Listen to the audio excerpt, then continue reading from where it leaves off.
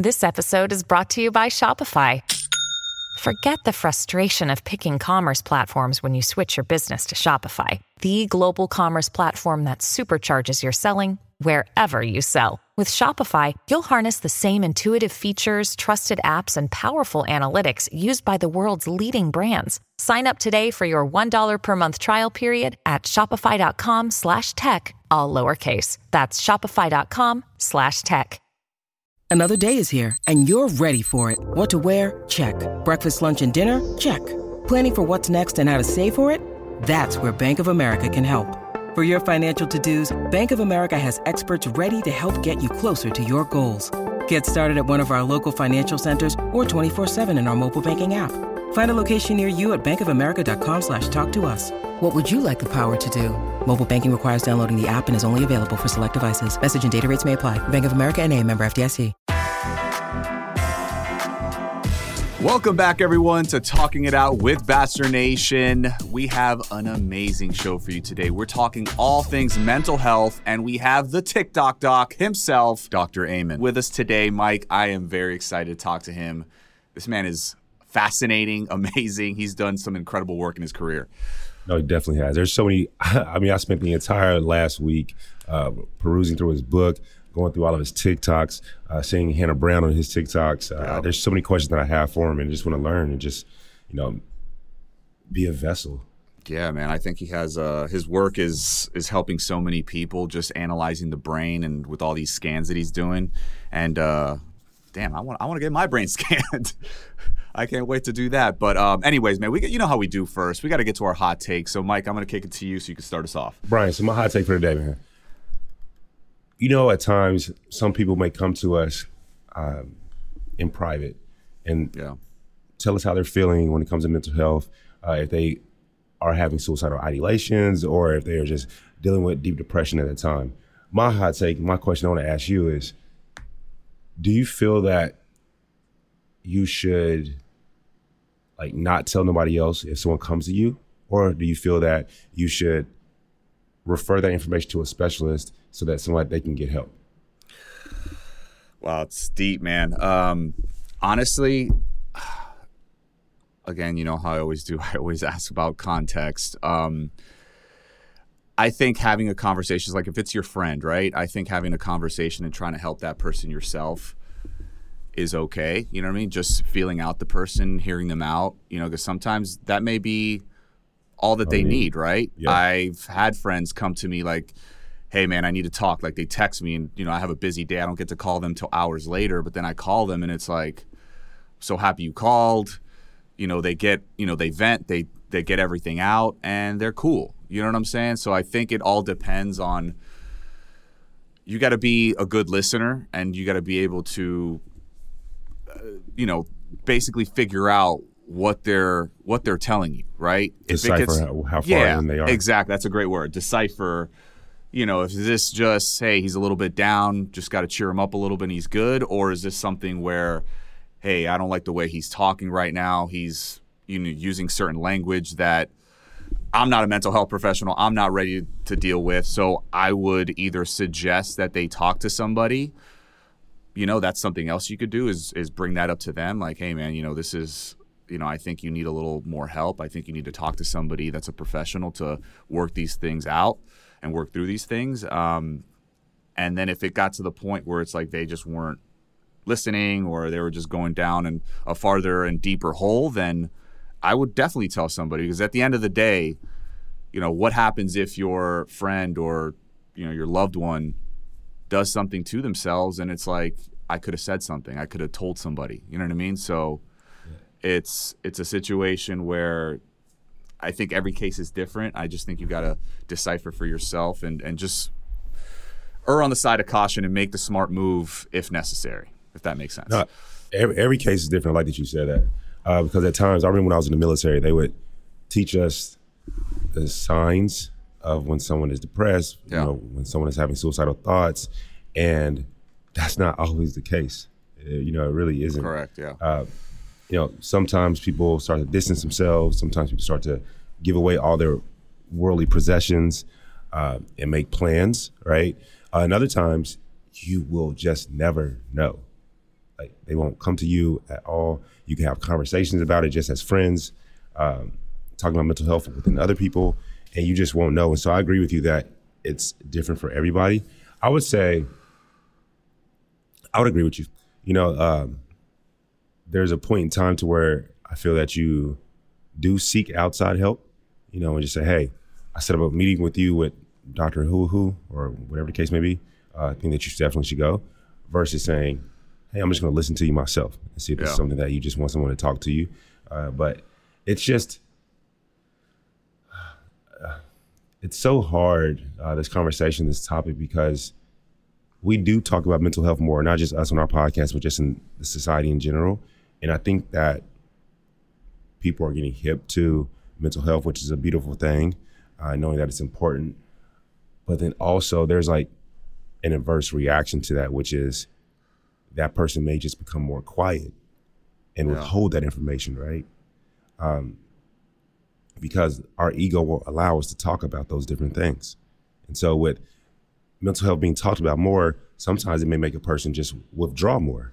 Do you feel like it's like, it may be like a betrayal on you as a friend or a loved one to like go behind their back essentially and contact a professional for them? I don't care. Exactly. I mean, you want me to be honest with you, I don't care.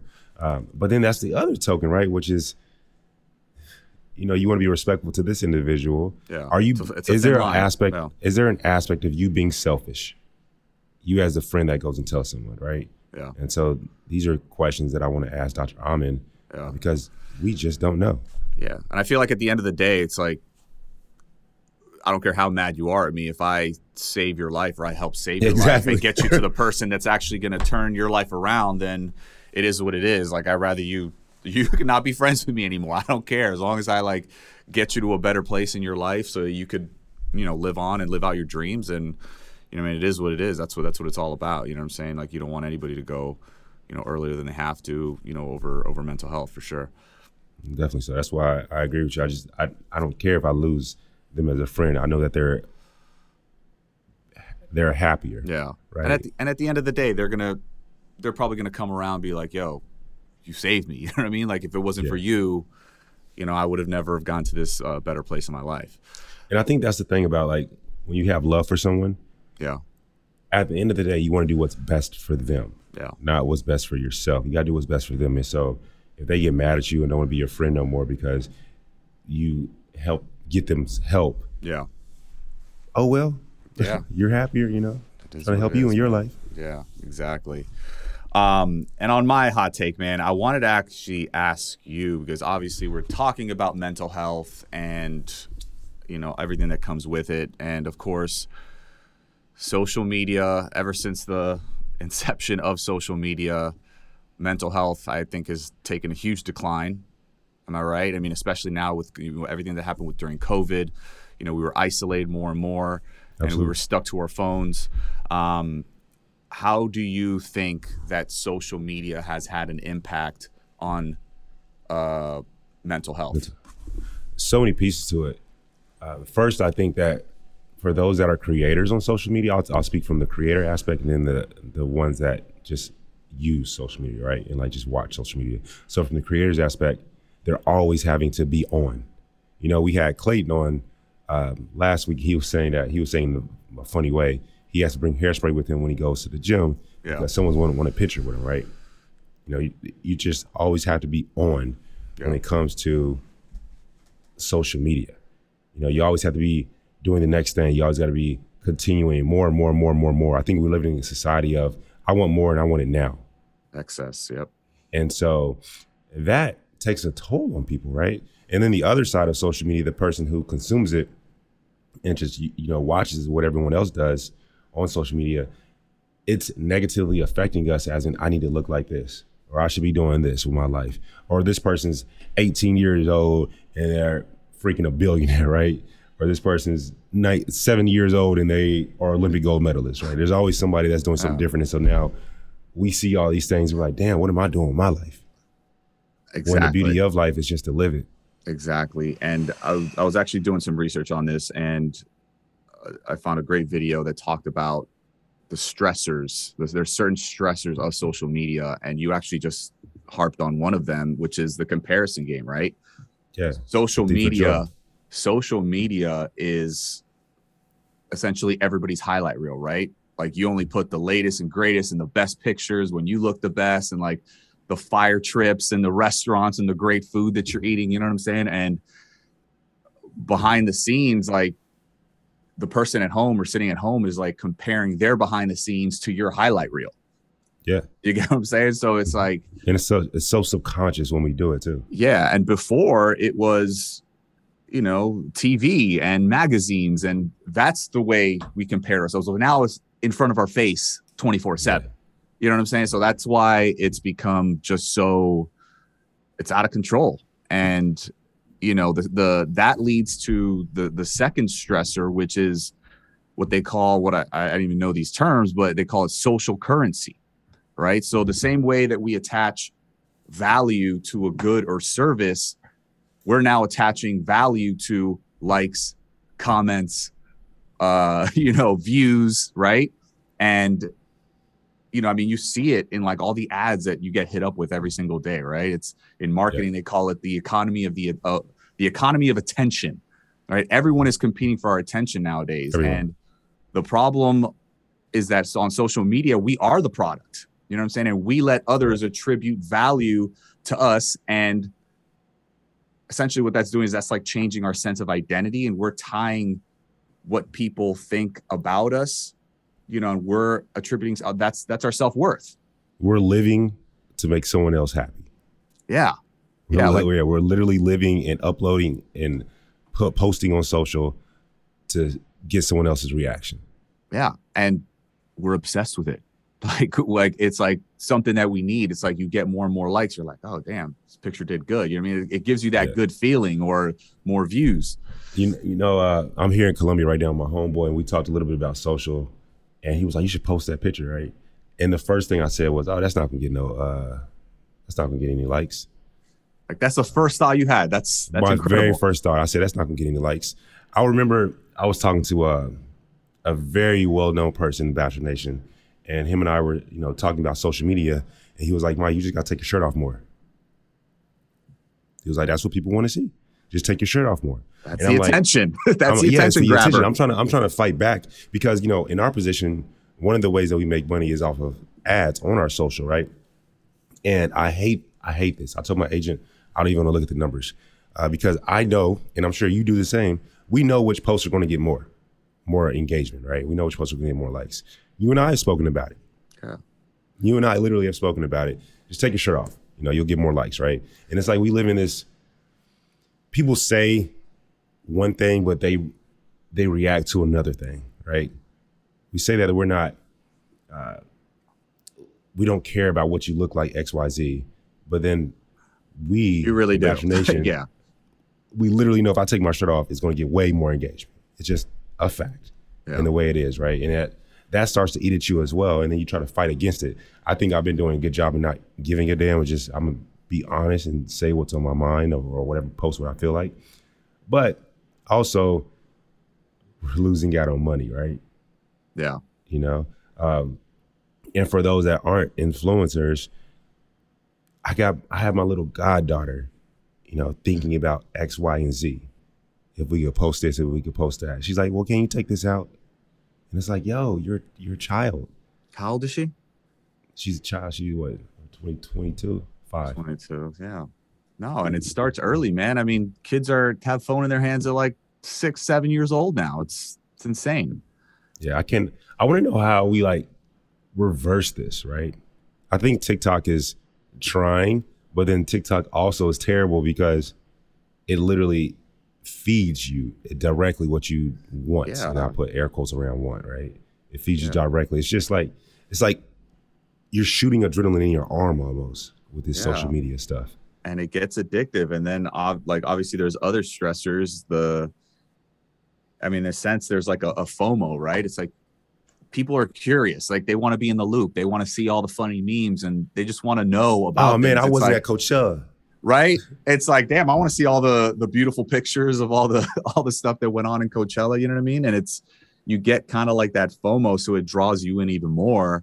Yeah. And then, another stress, obviously, which I think everybody's gone through it, influencer or not, is the online harassment.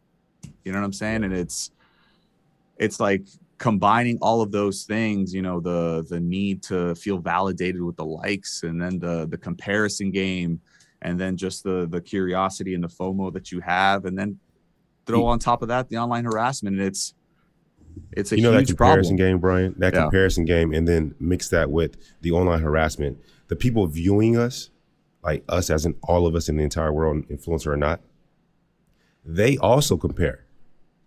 Yeah. If you take your shirt off and post a picture, then I'll take my shirt off and post a picture, and we're both very happy, right? 2 separate pictures. Somebody might say, oh, well, you don't look like Brian, or you don't look like Mike. And even the viewer is also comparing, not just the person that's uploading. Yeah. It's like on both sides of the house. Yeah. And they're, you know what I mean? And I feel like they're, a good majority are projecting, right? Their insecurity on you. But yeah, at the end of the day, man, it's like, you're your own person. That's what makes this world amazing, right? Everybody's their unique self. Like, I can't look like you. You know what I mean? I can't grow 4 more inches or 3 more inches to be 6'5". You know what I'm saying? Like, it is what it is. Like, everybody just needs, I mean, I know it's a lot easier said than done, but if everybody could just like stay in their lane, be a horse with blinders on, and just maximize their potential, you know what I'm saying? And like, try not to worry about, all that outside noise in that comparison game. I know it's tough, but just. Well, talking about maximizing our potential, that's why we have our guest, Dr. Amen, today. Yes. I want to get his thoughts on how we can maximize our potential. Brain potential, baby. Brain potential. Let's talk it out. When you need mealtime inspiration, it's worth shopping Kroger, where you'll find over 30,000 mouth-watering choices that excite your inner foodie. And no matter what tasty choice you make, you'll enjoy our everyday low prices, plus extra ways to save, like digital coupons worth over $600 each week. You can also save up to $1 off per gallon at the pump with fuel points. More savings and more inspiring flavors make shopping Kroger worth it every time. Kroger, fresh for everyone. Fuel restrictions apply. Dr. Amen, nice to meet you. I've been stalking you for a while now, so it's great to meet you. Pleasure to meet you, Dr. Amen. Brian, what a joy to be with you both. Appreciate you. So, fam, if you didn't know, Dr. Amen is a 12-time New York Times bestseller with an accomplished career in brain health, but you may know him from his TikTok videos, and I've definitely gotten a lot of views on your TikTok videos over the last couple of days. So we just, it's a pleasure to have you here with us today, and I'm ready to learn. Well, thank you so much. I know, isn't it crazy? We only started TikTok 15 months ago, and we already have over 1 million followers. But you're going viral, Doc. Well, you said that you wanted to make the brain cool again. I think you're doing just that. Well, and I'm grateful for your help, because that's the goal, for people to fall in love with their brains. I hate the term mental illness. It shames people. It's stigmatizing. It's wrong. They're brain health issues. Get your brain right, and everything else is better. Everything else falls in place. So much easier said than done, I feel like. Well, we have the wrong paradigm. That's why it's hard. We fall in love with things that hurt our brains, and we just have like no concept about it. We have a high school course where we teach teenagers to love and care for their brains. And once they understand it, it's not hard. It comes down to this 1 3-second question. Is this good for my brain or bad for it? And if you can answer that with information and love, you just start doing the right things because you care about yourself. Dr. Amen, can you talk about that a little more? Like, is this good for my brain? So what aspects of our life are we asking ourselves those questions? Like, I imagine you discuss a lot about food, right? Is this good for my brain? Activities, like what other things? And can you break down each of those instances as far as why we should be asking that question in which realm? So I actually did a when my daughter was in second grade, I went to her class and I wrote 20 things on the board. And I'm like, separate these for me. Good for your brain or bad for it. So boxing, orange juice, football, soccer, table tennis, alcohol, marijuana, nicotine. And they got everything right except one, orange juice, which they put in the healthy category. And so many parents think that's healthy. But when is it rational to eat the sugar from 5 oranges without any of the fiber? It's not good for your brain. And so really it's everything from the amount of screen time I have to how much sleep I get to whether or not I believe every stupid thing I think. If you can just get that one question right. And most people just never think about it. Like when they take a shower, are the products you're putting on your body good for your brain or bad for it? And for 50 years, I did bad things because I just didn't know that Barbasol, when I shave on a scale of 1 to 10, 1 is good, 10 is bad, is a 9. Because no one ever taught me to read product labels on, is this good for my body? Because, if it's not good for your body, it's not good for your brain, because your body takes your brain wherever it goes. And that's why heart health, gut health, liver health, they're good for your brain or not. You mentioned the food aspect, and I didn't know oranges was bad for you. When you just said it, you made it sound so simple. I was like, oh, okay, that makes a lot of sense when you said it like that. So for the everyday parent out there that has their child, they want to ask that question: what is good for my child's brain when it comes to food? Right? We live in this fast-paced world. We feel the healthy foods are expensive. So where are some places that you would recommend that someone can go to get healthy fast food items? So they actually did a study at Harvard, and eating really healthy is about an extra $1.25 a day. And oh, by the way, if your brain works better, you're going to make a whole bunch more money. And it's an investment. Fast food's hard because they make it fast by taking out the fiber. And so if you just think, you go to a fast food restaurant, they want, so they don't have a lot of profit in each meal. So they want to sell a lot of meals. So they basically take the fiber out of food so you can chew it faster and leave faster. So that's hard. But, I travel a lot. And if you can get a salad, that's probably a better choice, although you should be really careful with the dressings. And for children, think exposure equals preference. So what you give them is ultimately what they're going to want. And so many of the baby foods are loaded with sugar.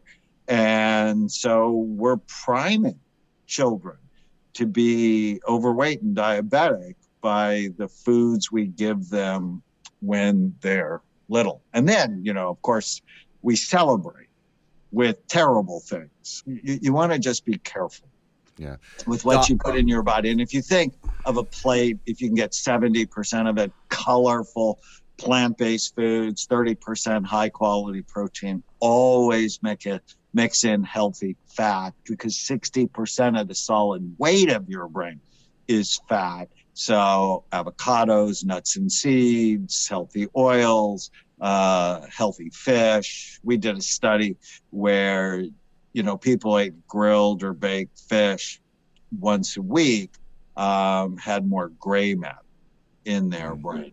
One of my researchers did that study. I was so proud of them.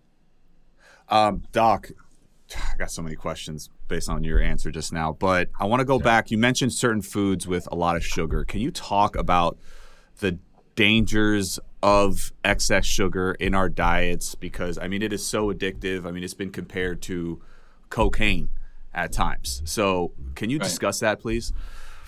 Well, it works on the pleasure centers of the brain. And corporations know this. They actually hire neuroscientists to make things hit the bliss point in your brain, you know. And like Lay's potato chips when I was growing up, I mean, they were out front with the addictive nature. Bet you can't eat just one. And so what's the perfect crunchiness, aroma, the meltiness to reach that bliss point in your brain? So many foods are actually manufactured to addict you. And sugar is pro-inflammatory. So that's a real big problem. I mean, we know after COVID that inflammation is just something that's bad for us. You said it's addictive. And there's this fascinating study. So I've done a lot of NFL work. And I did the world's first and largest study on active and retired NFL players. So playing football is bad for your brain. Just own it. Why do they have Gatorade on the sidelines?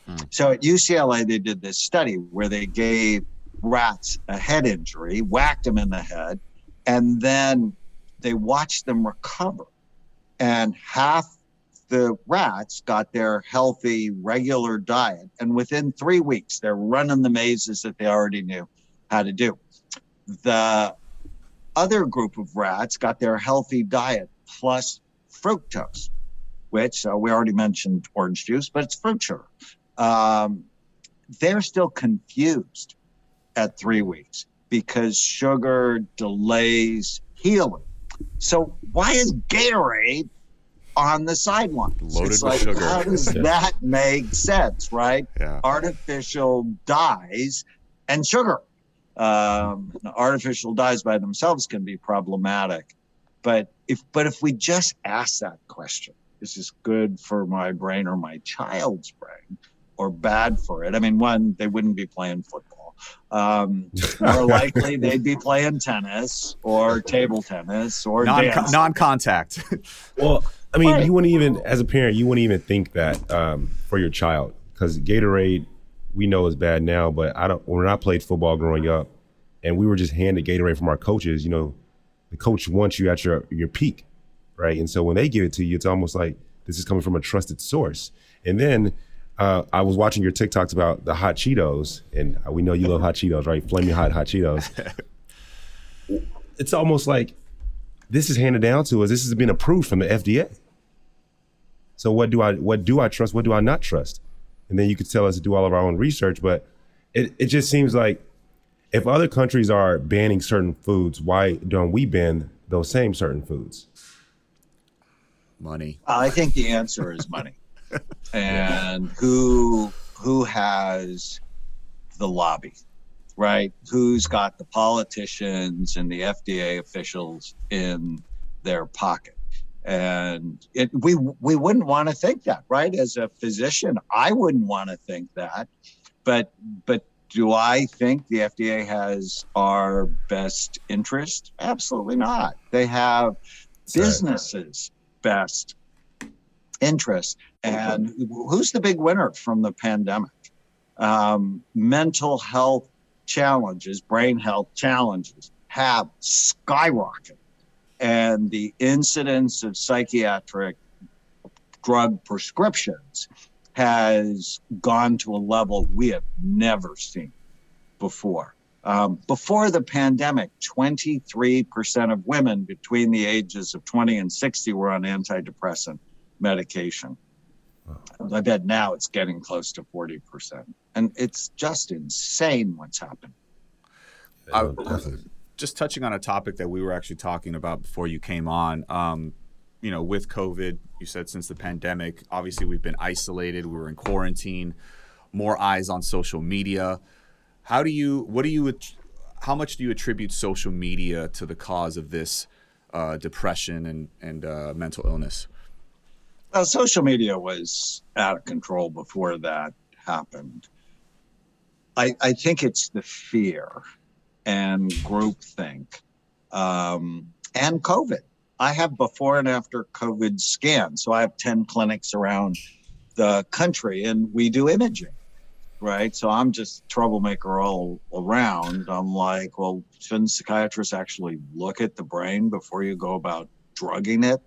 And we've seen COVID have a negative impact on brain function. So if 140 million Americans have had COVID, I think that's the number, there's a dramatic increase in your emotional brain, the activity in your emotional brain, inflammation. And so that is contributing to the problem. And then on top of it, I was just on a flight last week. The first day you didn't have to wear a mask. And it was so pleasant to actually see people's faces. Do you remember before, at least when I was growing up, if you were masked, you were dangerous, right? You were going to rob somebody. And, you know, to be living in that disconnected fear state. And then think about children whose brains are wildly developing during a time of fear and separation and disconnection. You begin to see, I always think of people in four circles. There's the biological cause of the increase in mental health challenges, like COVID causes inflammation. There's the psychological cause, feeded negativity repeatedly. There's the social causes, the disconnection. And I don't know if you guys noticed this, but families hated each other more than ever before. You're vaxxed, you're not vaxxed, you're blue, you're red. I've never seen this level of familial disconnection. It's just horrifying, bad for all of us. And the spiritual disconnection, I always talk to my patients about, so why are you on the planet?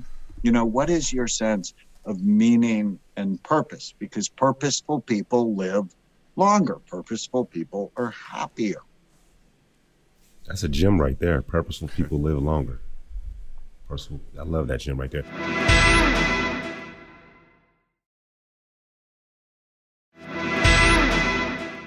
So during COVID, you mentioned it and I can attribute to it as well. Like a part of our mental health declining during that time was not going outside, not being around other human beings. What would you have suggested if you were put in charge, if the administration and the presidency had asked you to, you know, make sure that COVID is safe, but then also to ensure that our mental health is at a high? What are things that you can recommend? So I would have gone more along the lines of what Sweden did. I would have protected the vulnerable. You didn't hear one thing from the government about we need to get healthy as a society. So the United States has 4% of the world's population, 16% of the world's COVID deaths. Why is that? With our medical system, it's because we failed. We just got an F.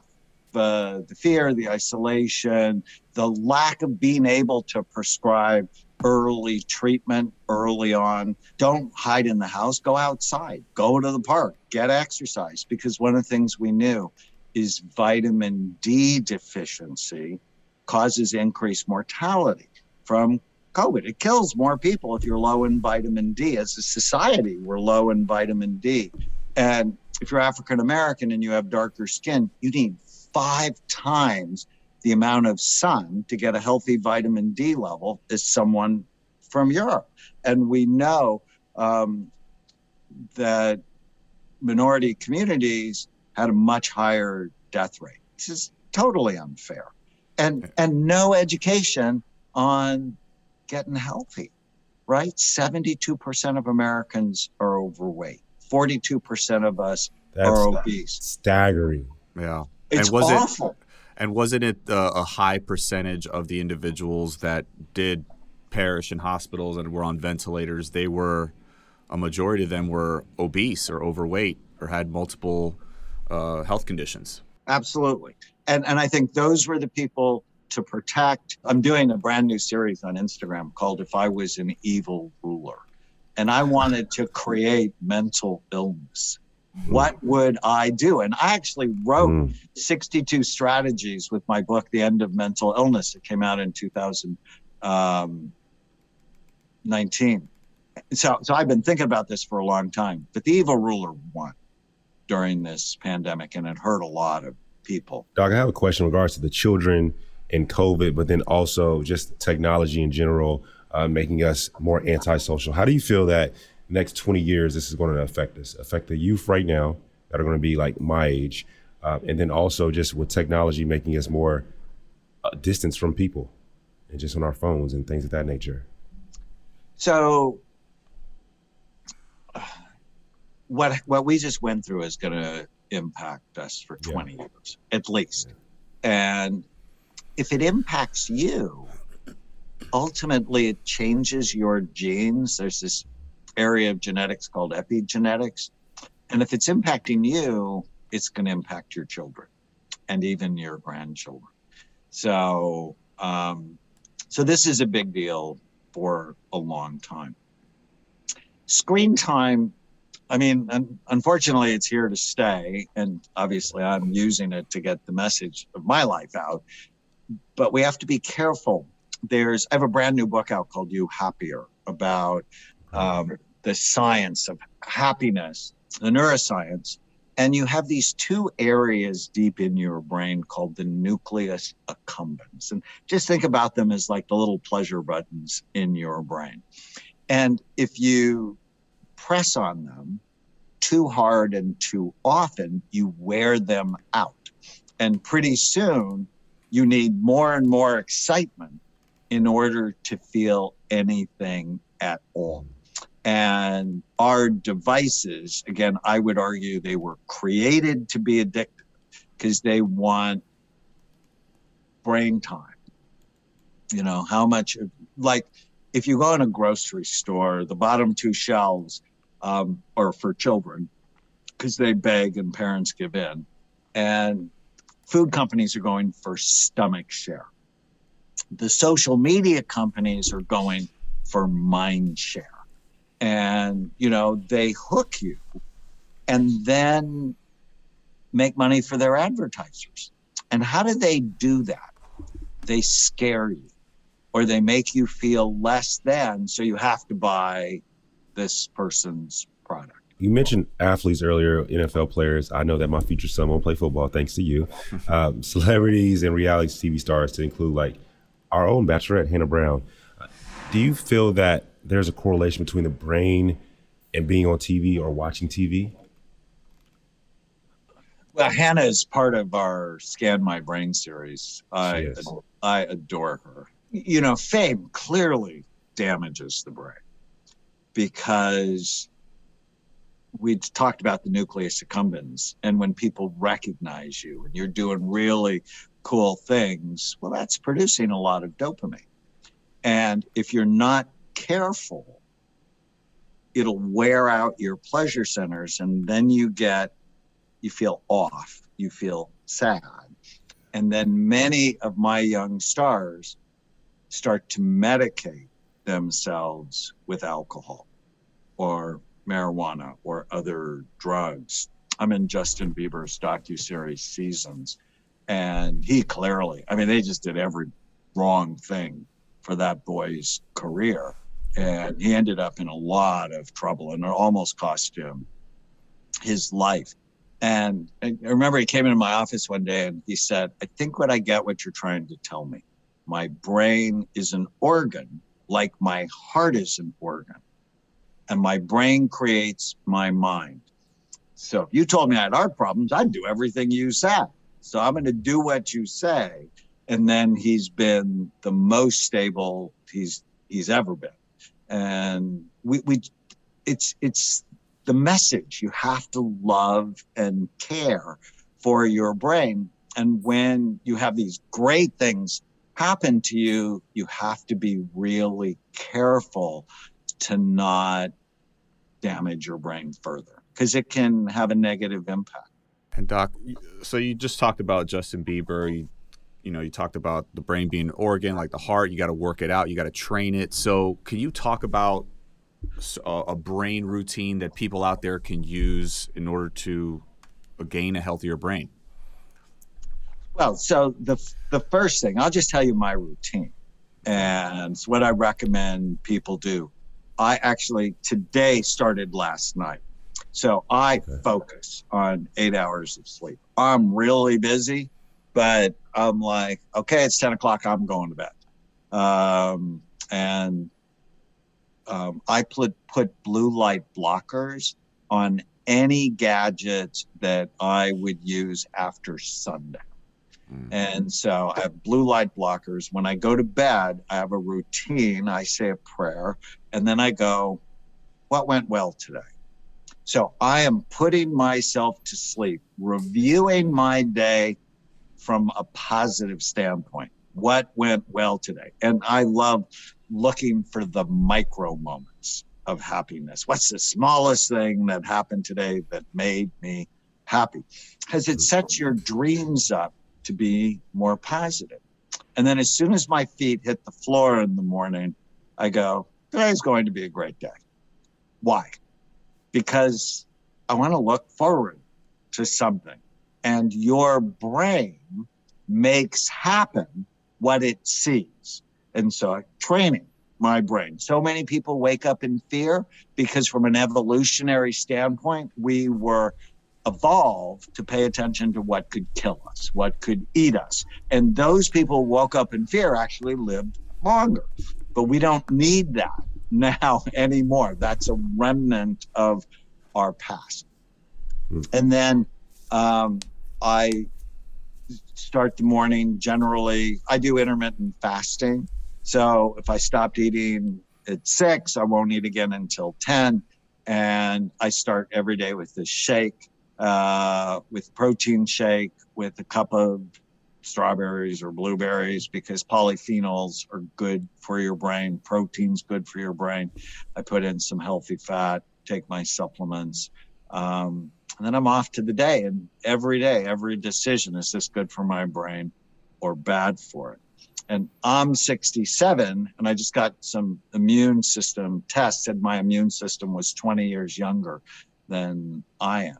So every day, I'm either getting older or getting younger by the decisions that I make. And then I have 2 huddles in the morning with my team. I'm always doing it while I'm walking around a bike.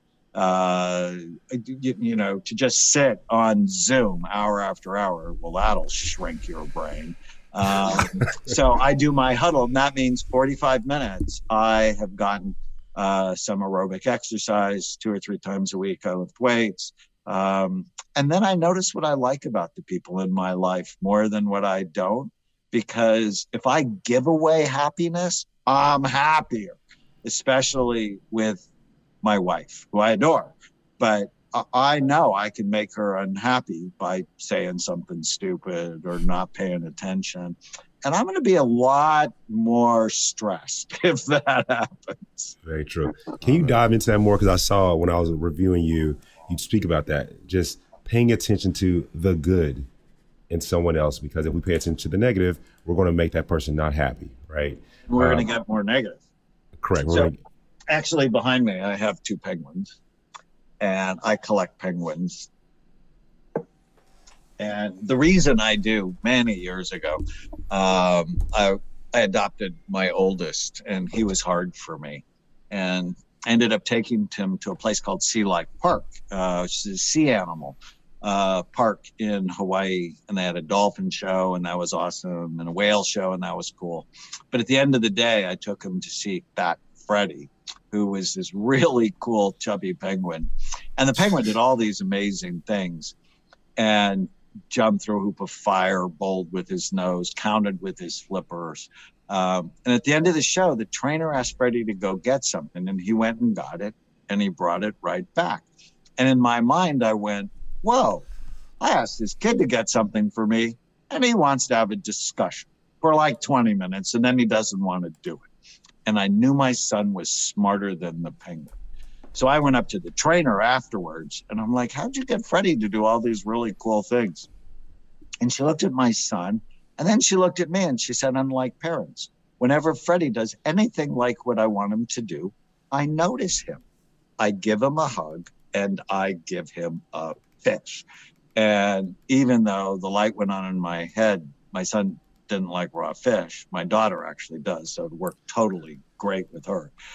That when he did the things I asked him, wanted him to do, I didn't pay any attention to him because I was busy. I was sort of like my dad. But when he didn't do what I wanted him to do, I gave him a ton of attention. And I realized I was reinforcing the wrong behaviors. So I collect penguins as a way to remind myself, notice what you like about other people more than what you don't. Because that's how you shape the behaviors in others. Now, I mean, you need to be assertive, and if something's not right, you need to talk about it. But there are ways to say things, and there are ways to say things. So being thoughtful, intentional. I know my goals. I mean, they're really burned into my brain. And so with my wife, I want a kind, caring, loving, supportive, passionate relationship. I always want that. I don't always feel like that. So rather than acting out of my feelings, I'm like, okay, what's the goal? Kind, caring, loving, supportive, passionate relationship. It changes every decision I make. It fine tunes how I show up with the people I care about.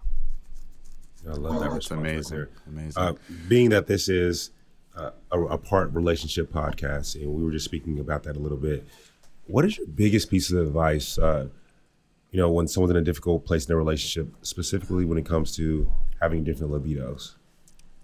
Say that again. What is your biggest piece of advice when it comes to those in relationships that have different libidos? Get assessed.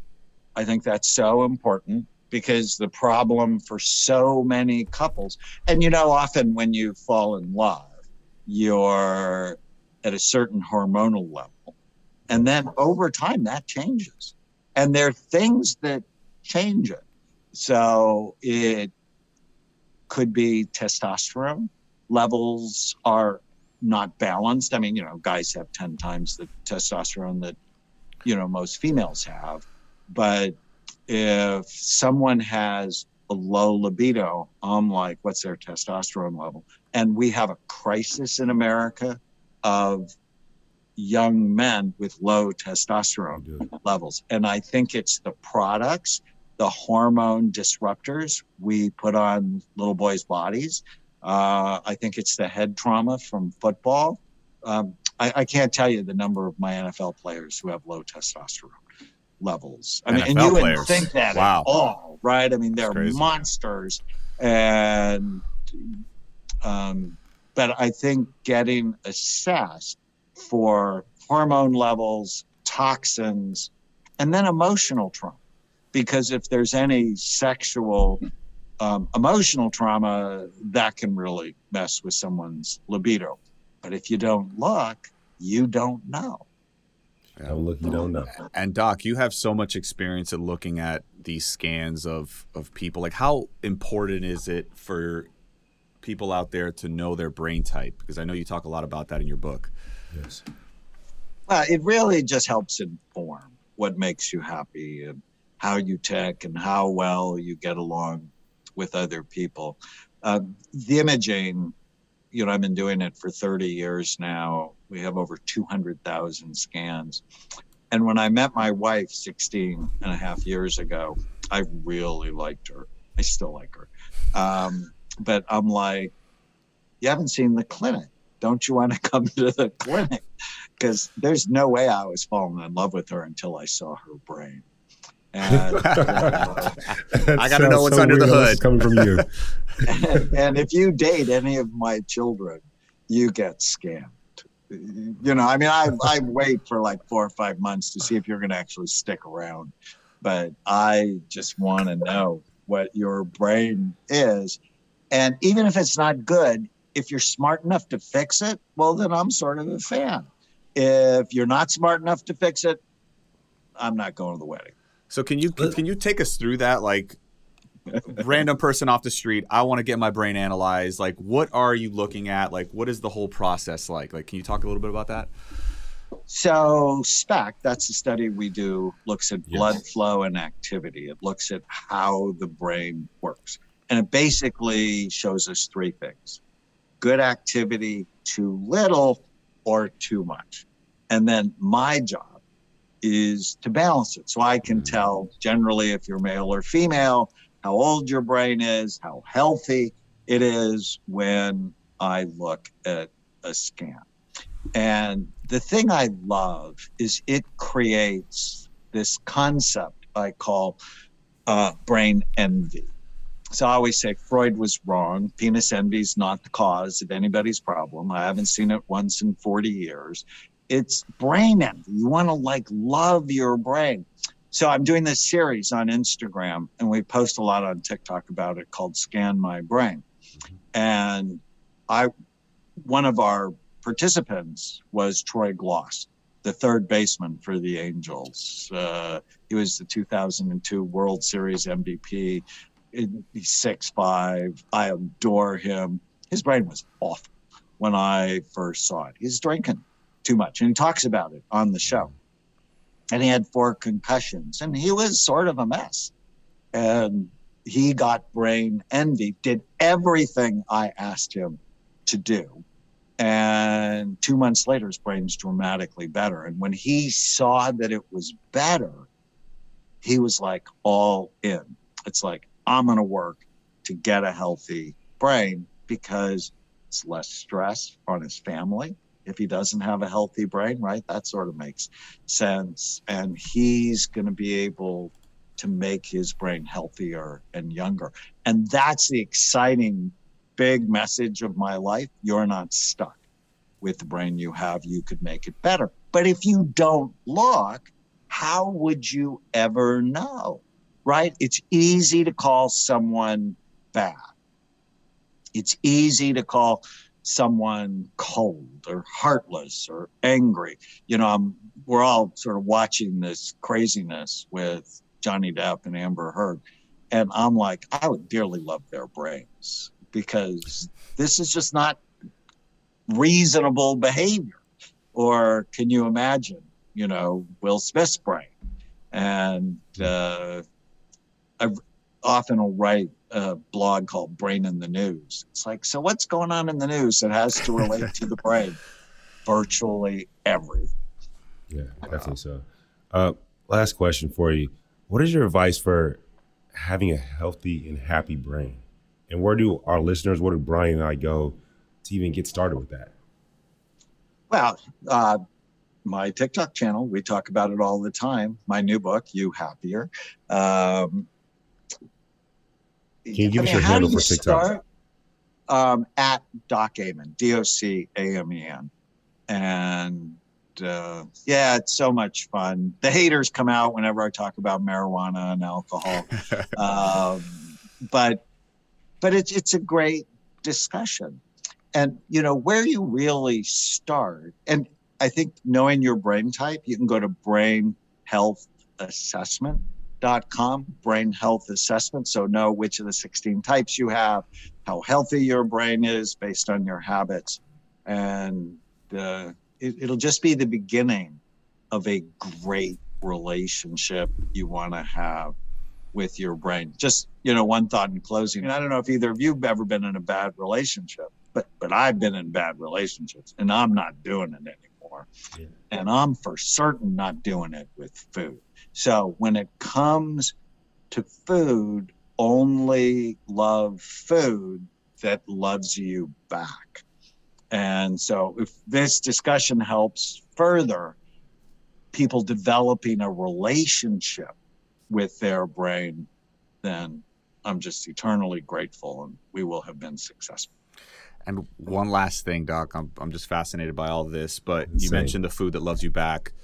I've heard a lot, and I've taken nootropics before in the past, and I think they're very beneficial for me, at least. Do you recommend any supplements on top of that food that loves you back that can enhance brain health that's pretty much natural? I do. In fact, full disclosure, I own BrainMD. I started it, our supplement company. And why? Because when I started looking at the brain, I realized some of the medications I was prescribing were toxic to brain function. Like benzos are not good for your brain. They've actually been shown to increase the risk of dementia. So, Xanax and Valium and Klonopin and all that stuff. And so I'm like, well, I have to have something to help my patients. And I think everybody should take a multiple vitamin. Everybody should take high quality omega-3 fatty acid supplements. So either fish oil or algae-based omega-3s. Everybody should know their vitamin D level and optimize it. Probably almost everybody should take a probiotic. If you want to be happier, saffron. 24 randomized controlled trials showing it is as effective to boost your mood as antidepressant medication. Wow. And so I'm a huge fan of nourishing your brain, both food and targeted supplements. Do you, we have to let you go. I know. Do you scan brains of people that have passed on died by suicide? I have. So, with our database, we follow our patients. We do an outcome study, and we've later learned some people have passed on. They have low frontal lobe function, especially in the underside. And so using AI, hopefully we'll have a better predictive model. But I have a sense, if I see a scan that's really hurt, that we have to be more protective of that patient. Okay. Why do you ask, Mike? I just have friends in my life that have died by suicide. That's all. And the biggest risk, it's actually not unusual to have a thought, oh, I wish I wasn't here, when you're having a really bad time. But half the people who kill themselves do it when they're either on drugs or intoxicated with alcohol. It's like people have that thought and then they take the brake off of their brain. So the front part of your brain stops you from saying stupid things, doing stupid things, and it helps you see the future. And what I tell my suicidal patients, I say, if you have a child and you kill yourself, you've just increased the risk of your child killing themselves 300%. You sort of have to shake them out of the tunnel they're in, because when people get depressed, they're like in a tunnel with no windows and no doors, and they don't see other people. They go, oh, well, he or she would be better off without me. And I'm like, no.